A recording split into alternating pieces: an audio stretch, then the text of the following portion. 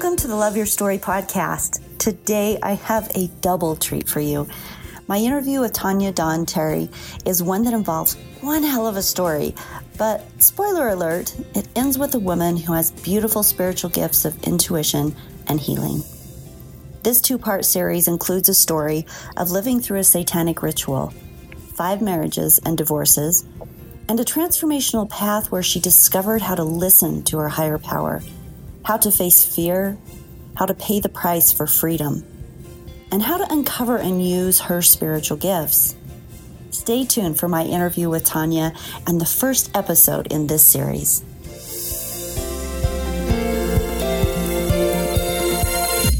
Stories are our lives in language. Welcome to the Love Your Story podcast. I'm Lori Lee, and I'm excited for our future together of telling stories, evaluating our own stories, and lifting ourselves and others to greater places because of our control over our stories. This podcast is about empowerment and giving you, the listener, ideas to work with in making your stories work for you. Story power serves you best when you know how to use it. Tanya Dawn Terry brings a unique approach to personal transformation. She currently works as a transformation coach, where she is known for her intuition in the healing arts, neurofeedback, and life coaching. Tanya is an expert at guiding her clients through the chaos of change so they can transform their pain and fear into wisdom and courage. She is about maximizing freedom, joy, peace, and abundance for living an ideal and authentic life. But all of this starts and stems from her story. Tanya, welcome to the Love Your Story podcast. Thank you so much, Lori. I'm so happy to have this conversation with you. I'm so happy to hear this story and to have you share it because it's intense and beautiful, and I only know parts and pieces, so I'm excited to get into the depth of it. Thank you for sharing it. Mm-hmm. And I want to start with, who are you? That is a good question. I would say the woman that I am right now today is one of resilience, uncommon strength, clarity of boundaries, and an ownership of my personal power. That's a good space to be in. It's an awesome, much earned space to be in. Right. Okay, so who were you before? Where did this transition start? What was the catalyst? I would say the catalyst for me, I'm going to call it the Great Awakening. Okay. Was in 2011, and I'm 50 years old right now, so. Okay, you look great for 50. Oh, thank you. So back in 2011, so I'd be in my 40s, and divorce number 5. Okay, I just love that because I only have 3. See, that's the beautiful thing about having a messy life is some people, there's not many more people that can have more than the number 5 divorces. I knew someone with 7 once. Oh, really? Okay. Yeah. You've still got a couple more to catch up. No, thank you. No, thank you. I've closed that loop.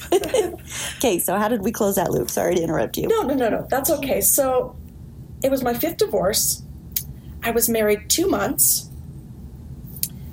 And I'll just shorten it by saying I realized this was not going to be a healthy relationship or one I could stay in when an armchair was picked up and hurled at me. I thought, all right, here we go again. And how humiliating. Was it a pattern of abuse in your marriages? Yes. Okay. Most of the 5 marriages were abusive, physically speaking. So I was so humiliated. I mean, here people are gathering for the 5th time to support me in a relationship. And it tanked again. But you know what? I knew going forward, I knew he wasn't the healthiest or the best. And yet I still said yes. Why? Because I was the old version of myself. The old image of Tanya was, I don't value myself. I need to prove my worth to you. Let me accommodate you. Let me play small for you.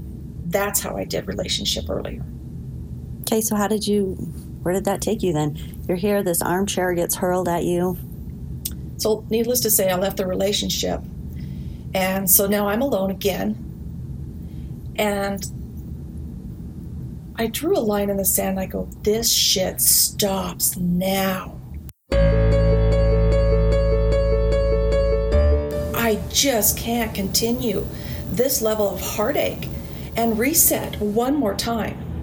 Something happened, Lori, where like something broke open inside me. I was breaking apart, but at the same time, I broke open to the awareness of whatever it takes, I'm cleaning this up.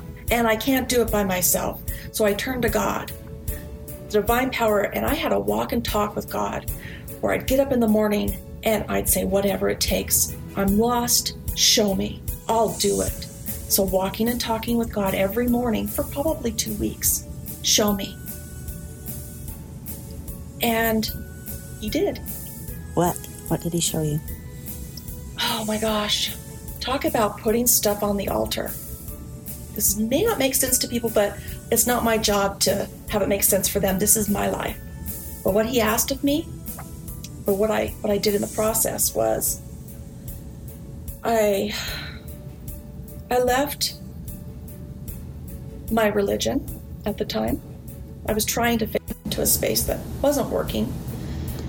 So I pulled away from that. I pulled away from family and from friends. And what it took was for me to have an eat, pray, love experience where I needed to travel into the journey of myself. And that took me away from everybody and everything I thought to be true. But I agreed, whatever it takes. Why did you need to be away from your family and your support system? I think what had to happen, I had to have a cutoff, like a separation, because I was too enmeshed with people telling me who I was or wanting to please people. So my default was governing my life to how it would fit for everybody else. So I can see the wisdom of God in saying, girl, you need to separate yourself. You need to go. I'm not going to put you in a cave, but you need to go somewhere you've never been. And guess what? He even told me, I say he, but the divine message came to me, you're going to Bend, Oregon. Never been there. I said, okay. And in 2 months, I moved there by myself, freaking my family out. And everybody that knew me, I had a thriving energy work practice at the time. I put the practice on hold and told everybody I'm going on a sabbatical and I'm not sure when I'll be back or if I'll be back. And I left everything, Lori, everything, and went to Bend, Oregon. And what did you find in Bend? Oh my gosh. Let's just say I was freaking terrified. I arrived, so my mom and my dad helped me with the moving van. I arrived, moved into this small, simple apartment. The moment they left, I thought, holy shit, what did I just do? I'm absolutely alone. And get this, so I'm the oldest of 7 children. Then right from sharing a room, sometimes a bed with a sibling, I went to college and shared roommates then. Then I went from college to a marriage. I had never in my life been alone. So here I am, all alone, freaking terrified, and still saying, here I am, now what? Oh my gosh, so always growth and change comes from getting out of our comfort zone, right? Mm-hmm. I love the courage you're showing here because, the openness, the humility to really talk to God, to the divine, to your creator and say, help, right? Help. And then to be wise enough to be persistent with that, right? And wise enough to listen and then wise enough to do despite the discomfort, despite out of the comfort zone, so this is beautiful. This is a great example of the type of journeys, the call to action, really the call to action for you. I just did an episode on the Herald, the things that come into our lives that present the call to action. So Gandalf showing up and saying to Bilbo, hey, we're gonna go on this adventure. Are you gonna leave the Shire and come along, right? Yeah. So there are these spaces in our stories where there is a call to action. And in a way, your call to action, coming from God really, but instigated and started by you saying, no more, I need help, and then listening for that call. And then the call comes and you're like, okay, I'm going, let's do this. Okay, so here you are, you're alone, you're afraid, but you're wanting this change, and what happens? So I arrive alone, not much money in the bank, and I thought, okay, my next step is to get a job. And so I did. I sought employment, and I got a job. And ironically enough, I don't know whether to share this now, because he was what I'm about ready to tell you was the gift of me showing up, the gift of me being brave. You will always be given something in your bravery. So I'm just introducing this main character in my life, who is Joe Flora, who's my sweetheart. We've been together for 5 years. Yay! There's a happy ending. There is. But he showed up in my life, and as a friend. I was really not. My relationship first and foremost was going to be with myself, and so I met this man, and he showed up, and it was a friendship. It blossomed later, but what really happened? So aside from this wonderful man who really introduced me to nature, and boy, I granolaed out. I mean, I let my hair go gray. I wasn't wearing makeup. I was a curling mess. It looked like I put my finger in the light socket. Just let my hair grow wild, and it was not about my image. Did you have a VW bus? I could have, but I was driving a beater at the time. So this connection with nature, where did that take you? That's where the healing really began. Yes, I was missing my family. Yes, I was trying to define and uncover and discover, who am I? So it was a tug of war of a lot of emotions. But what I was relishing in was the fact that I gave myself full permission to become somebody new. I didn't like where my life was going. My life wasn't feeling like my own, and I was ready to take it back. So I was going to find out for myself, what do I want? Who do I want to be? And what do I need to do? The part of nature, like I would canoe in these beautiful Oregon rivers and hike, and I could just feel a healing, a physical, tangible healing happening. And this person, this Joe, who was my adventure buddy at the time, showed me all the great places to go see and explore. And, I didn't have to turn that into anything for the first time. I could have a male friend, not need to please him. I was not putting on any mask, which was new for me in relationships. Like who doesn't want to show their best face, right? I just showed what was real. If it wasn't pretty, like I said, I wasn't wearing makeup. I was just in utter exploration with my adventure buddy, and it was real and raw, and I loved it. What a sense of freedom. Whenever you follow God, most often you can't see where you're going. But as we see this unfold, already you see that he's taking you to this place where you didn't even need to know.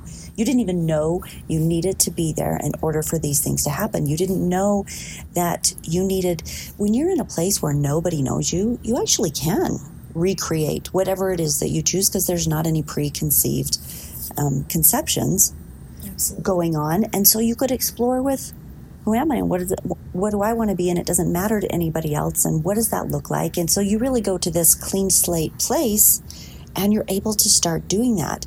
And love that you also are sent we call them in story archetype a mentor. This is what it sounds like Joe was, where he comes, and by a mentor, it's not necessarily someone who is teaching you something. Sometimes they're just people that are there in the crossroads that show up to give you something that you need. Mm-hmm. Sometimes they just provide a gift. And in this space, he's providing a gift of companionship and unconditional friendship, right? So that you can explore and be there, but not be totally alone while you're doing it. Yes. And what a gift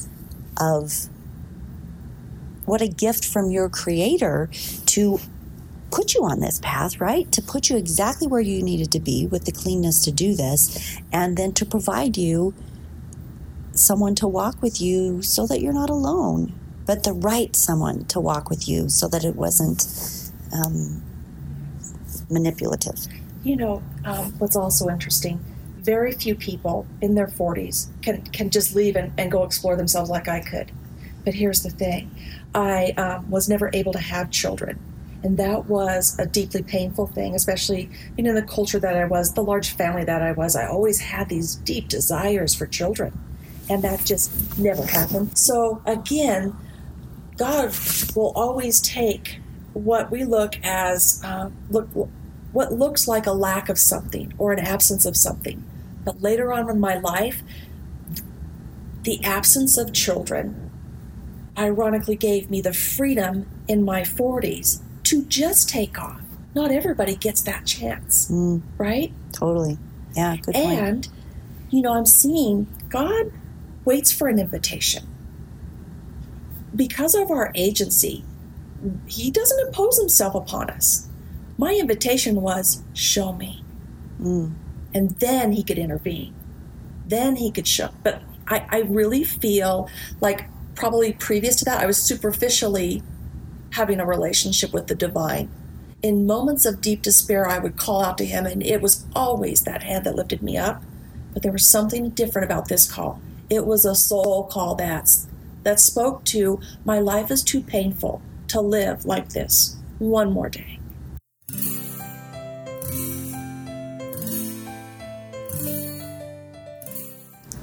Okay, so you open the invitation to God. You knock, and he will show up. And then we're looking at the humility when you really mean that invitation, right? You have the humility to listen and to do that. I'm walking through these steps so that we as listeners, when we get to those spaces, can recreate those steps, right? A sincere open invitation, sincere listening, a sincere willingness to act upon what you're given. Yes. And you will be asked. You will be asked to give up the very things you don't want to. You will be asked to let go of what you think is true, because those are old paradigms. So if you're asking to be bigger and more expansive than you ever were before, if you're asking for the truth, you've got to let go of that. It's not easy. It hurts like hell. But what I have come to find out, Lori, whatever you're being asked to give up or let go of, two things happen. This is my experience. He either returned it to me and I now knew to appreciate it greater, or he replaced it with something even more magnificent. Those are the results of being willing to put it on the altar. You realize how much faith that takes? Tremendous. But the reward of that, Lori, is worth the risk. If you believe that there will be that reward. You don't know, and that's what makes it so brave. Right? You're right, because you could lose everything. Yep. You have to be willing to, though, at some point. When you're in a crux of, my life can't continue like this, if you don't have that inner faith or utter ability to jump off the cliff or to give it all, I don't know that you can really end the cycle. So tell me about your spirituality. Tell me about your connection with the divine. When did you first start recognizing that, and what does that look like? What are your spiritual gifts, and where did they come from? How does it tie into the space in your story where you have the type of bravery? And I realize we're right in the middle of this story, but the backstory here of who you are from a spiritual standpoint, can you tell us that? Yes, I can. As a child, I'm empathic and very intuitive. As a child, I just could always feel what people were feeling or know what they needed. I thought that was natural. I thought everybody knew that. Not the case. But again, going to the depths of some of the greatest pain I've ever experienced was a recollection, a memory that surfaced when I was 26 or so, 25, 26. I had to deal with the recall of satanic and ritual and sexual abuse when I was 5. Now I share that because as I came apart and literally undone in that process of having that surface, what happened were these gifts, these spiritual gifts that manifested, that was the gift of healing through touch. I was able to see with my physical eyes things that people normally don't see. Such the as? Deceased. Wow. Yeah. So you've seen dead people? I do. I have. Yes. And yes. So that's a real thing. It is. And nothing I asked for. I didn't ask for these gifts, but in the uncovering, in the healing process of recalling and living through the satanical ritual abuse, those gifts were, I don't know if they were given in that moment, but they manifested then. During this? During it. During the satanic? No, during the recall. So when I was 5, that's when the abuse happened. Can you tell us a little about that? Not to bring up hard things, Yeah. but what did that look like? What happened to you? So there was, I came from a family member, a distant family member, not immediate family. And at the time, she has, by the way, now since committed suicide, because I can speak of this particular person. This was one of my perpetrators, but she was 16 years old, I was 5. She had severe mental illness and was just returning home from a stint in the psych ward. And it just so happened that my father was being transferred and we were moving to out of state, so we were staying with my father's parents. It was me and my 2 younger sisters and my mom. And my dad was off trying to get the family ready for the move. And my aunt, she just was torturous. I don't want to put into the minds how evil and dark that practice is. But it would be almost unbelievable to hear about it. I was tortured. I was sexually abused by more than one in a group type of a situation. I witnessed things that, to this day, I can't tell what was real and what really happened. I'm talking about sacrifices. As a 5-year-old? As a 5-year-old. So, what I'm grateful for about the repression of that memory is I really don't know that a 5-year-old could have handled that. So I'm glad that there's a part of our brain that can lock away such trauma, because at 26, it knocked my reality and me for a loop. I myself had a stint in psych ward. As that came surfacing, in my attempts to try to keep it from surfacing, which was part of the ritual, they do things so that you don't recall. There's lock gates or certain things that are meant so that you don't talk about it. Well, I started to recall it, and so here it's coming out, and I'm convulsing, and I'm not well, and I'm having panic attacks and nightmares, and just wanting to harm myself in the process. So I was put in a psych ward, and I stayed there for about 10 days. And wow, I look back now, Lori, and go, how the hell did I get through that? How in the hell did I get through that? And I do have at least 2 memories of one of the tortures I recall, and I think it's so beautifully symbolic. And you're thinking, how could somebody talk about satanical abuse as beautiful? And I don't mean it in that sense, but I mean it in the beauty in which God can take anything and make it a gift. So that's the beauty I speak of. But one of the tortures was to put me in a small box, confining and dark, and just leave me in there. A way that she was able to be powerful and manipulate me. Well, one time I think she must have put me in there too long, because I recall in one of my memories waking up and looking up at 2 faces, my aunt and some other woman, And they were terrified. And I think what had happened is they probably thought they went too far and must have passed out in that process of being in a confined box with little air and no light. That was my life, Lori. I stayed in that box, in the confinement, in the smallness, until 2011, when I said, this shit stops now. This trail of losing myself, of playing small, of fearing being seen. It makes sense now to me, because when I was seen back then, I was severely harmed. I was fractured at a soul level from that experience. But I got to reclaim myself. And it took a while, but I did it. Wow.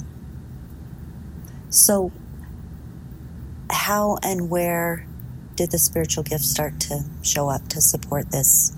So I remember having one of the memories surface, and when that happened, here's the thing about this, and I don't know if this applies to everybody, but it did for me. When I was recalling the abuse, it wasn't just the memory, my body was remembering. So I would have pains where I was harmed, and it was literally like reliving it as if it was happening right now. So I was laying in bed one afternoon, and my body was in severe pain in areas where they had harmed me.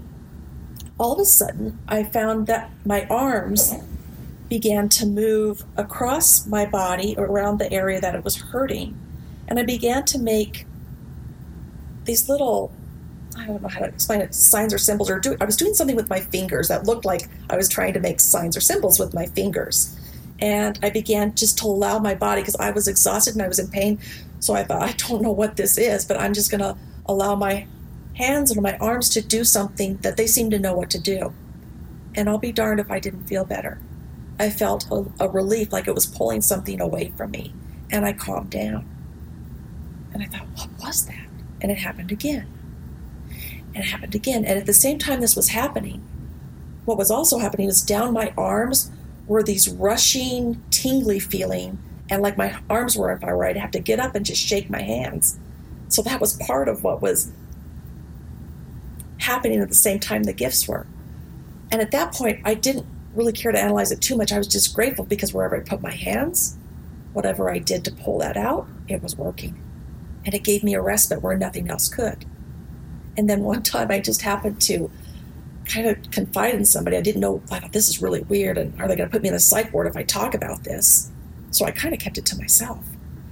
But then some time had passed, and I spoke to my mom about it. I go, Mom, I do this with my hands, or I put my hands here and the pain goes away. And I don't know why or how, but I seem to know what to do to help myself. And she thought that was interesting, didn't know what to think about it either. But she shared it with an aunt of mine who later, for her interpretation, she said, you're doing Reiki. I'm like, what's that? So then I began a journey exploring the healing arts. And what did you find? I found that I intuitively already knew what they were trying to show me. And that sounds weird. So I'm a Reiki master, but I remember being in the class to be taught, and I started doing that. She goes, how do you know that? I go, I don't know. She goes, that's Reiki. Yeah. And Lori, I don't know how to explain that to anybody, but I already knew this art that I was experimenting with. How weird is that? There's no explanation, There right? is not. And then I bumped into, and then I studied with a Cherokee medicine woman for a time, and a Peruvian shaman was living in Salt Lake at the time, and she says, you have the gift. And I'm like, what? She goes, you're a master healer. And I didn't know what that was. She says, will you work on me? What? Well, I don't know what I'm doing. She goes, you'll know. And I did. Really? Mm-hmm. So what did you do then? How did this translate into your life? Lori, I trusted that I had a knowing, that even if I didn't understand it, if I would just allow it to surface, the knowing, and that looks like I know where to put my hands. I know what to say to somebody. I know to trust that I see something and to speak of it. If I didn't try to analyze it, like, how do I know this, which halted it, but if I just allowed myself to be in authenticity and just show up without agenda and trust what happened. When I got myself out of the way, a natural healing experience occurred. Wow. Yeah. So how did you use it? How did you end up working with people? I was doing it just to gift people because I had this belief that if this is a spiritual gift, then I'm not to charge for it. I don't know if that's a truth, a religious truth based on where I was at or where that came, but that was my mindset. But at the same time, I was going through another divorce and needed a way to provide for myself. So a friend said, "Why don't you charge? Other healers are charging." "Oh, I shouldn't." She goes, "Do it. Let me send you some friends." Well, okay. So it started from that, and then it was word of mouth. I never hung a shingle. I didn't print business cards. Word of mouth spread, and before I knew it, I knew what to charge. Well, I just was told what to charge. Like I set my fee and allowed it to be word of mouth, and people were showing up, and I was booked 2 months out, 5 days a week. Wow. Yeah. That doesn't happen very often, right? People work really, really hard to establish that kind of I didn't see business. that coming. I didn't see that coming. But as I was working on other people, healing them, it was helping me not be so focused on what I had to heal. Mm. And here's the thing, that's good, but it also was a deterrent for me. How? Because I got lost in helping other people in their healing process to avoid my own. Mm. And ironically enough, in my gift to help heal and support others in their journey, I was failing miserably in my own. So I had to discover what that was about. And I had some profound awarenesses when I was asking to see the truth of, what do I do with this gift? Why is this here if I'm not to use it? I had to be taught a different mindset that I don't know is agreeable to too many people, or that they can hear this in the way that I hope to relay it. It's an understanding that when I try to put it into language, it taints it, but I'll try my best. Okay. When I was formerly working as a healer and medical intuitive, I would see things and know things. And because of that, I thought, okay, I'll go in and I'll heal that. I'm being shown that so I can heal it. I mean, anything literally from a woman who had this growth in her that her doctor saw in an x-ray. She came to me. She didn't tell me, but I saw it. And she goes, "Yes, I just got that. They're wanting to remove it. It might be cancerous." And I said, "Well, let me see what I can do." And I did my work, and I didn't know what would be the outcome. But she went and she got an ultrasound again, and it was gone. So that's not to puff myself up. I'm just saying the depth of which the skill and the healing energy that could occur. But here's the thing. So when I went into the journey of the Eat, Pray, Love experience and was trying to define myself, because I left my healing practice alone because I had sorely neglected healing my own life. And I'm in the process of now being taught what's the truth here. And part of the truth, which surprised me, was we have illnesses, diseases, traumas, dramas, as a form to teach us. And when somebody intervenes that before we capture the lesson from it, it does not serve. It's not truly healed. It will come back again for the person you think you're healing. And for the practitioner, you take that energy on because it must be processed somehow. And many energy and healers and intuitives will often knock themselves completely out of balance or get very ill themselves, which I myself, that happened, because we're processing that energy, that lesson meant for somebody else to process, because it has to be balanced out somehow. So you would be allowed, whoever, the universe, God, would allow you to take somebody's pain or illness, even if it wasn't best for them? I don't know how to answer that. I just saw how I intercepted. There must be some sort of capacity where we can still be at free will, and in that free will and agency, we can intercept something that's meant for somebody to learn.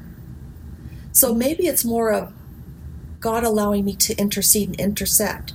Was I doing harm to somebody, or was I healing them? Was that my place? I began, instead of seeing, oh, I see this, I'm going to heal this. And here's the thing, I really never came from the pride, like, look at who I am. I am not, it's not a Christ type of attribute I put on myself. I am not here to cleanse and pure the sins of other people. I'm not saying that in any way. It's not a God complex. I really genuinely thought I was there to serve. But I was taught otherwise, that if I am to be a true channel for healing, I will wait and just be present. And it naturally happens now. I don't go after it. And I kind of have a, how do I say this? I have an agreement with my gifts. Isn't that weird? I have an agreement with my gifts in the divine, or even with myself. And that agreement is, I will show up.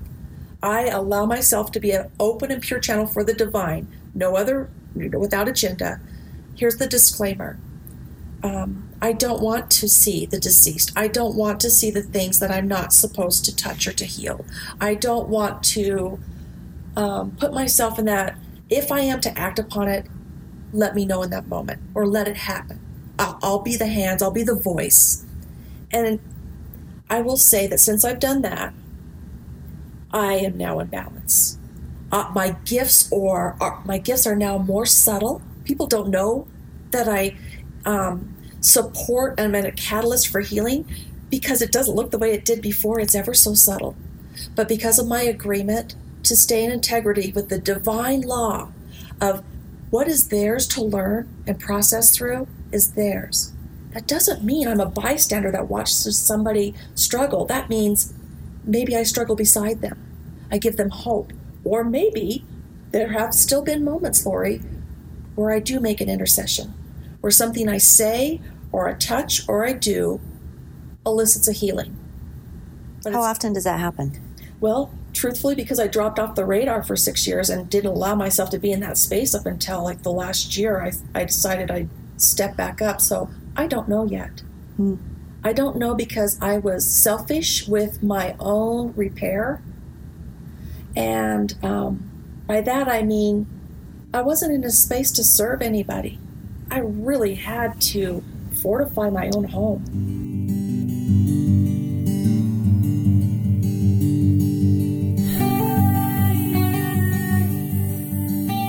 Thanks for tuning in to this first episode of this 2-part interview series with Tanya Dawn Terry. Have you ever been so finished with a bad series in your life? So tired of the life that kept showing up for you that you were willing to say whatever it takes to stop this, whatever it takes to change what keeps showing up for me. This story has a hero who is looking for the way out, has a number of heralds calling her out to make changes, and the hero steps forward with faith in a space of loneliness and fear to find her way through the maze of her undoing and rebuilding. I love her story of self-discovery because of her bravery, her action, her faith, and a spirit willing to listen and navigate. Tune in next week for an incredible discussion with Tanya about the process of healing and the rest of the story. As always, don't forget the Love Your Story podcast website, www.loveyourstorypodcast.com. This will give you access to all the past episodes, lots of good stuff. We have over 100 episodes now, crazy. And also access to the 21 Life Challenges program and the class for reframing your past stories that are holding you back. Use the website, people. It's a great source for you. We'll see you next week for some incredible discussion with Tanya that you won't want to miss.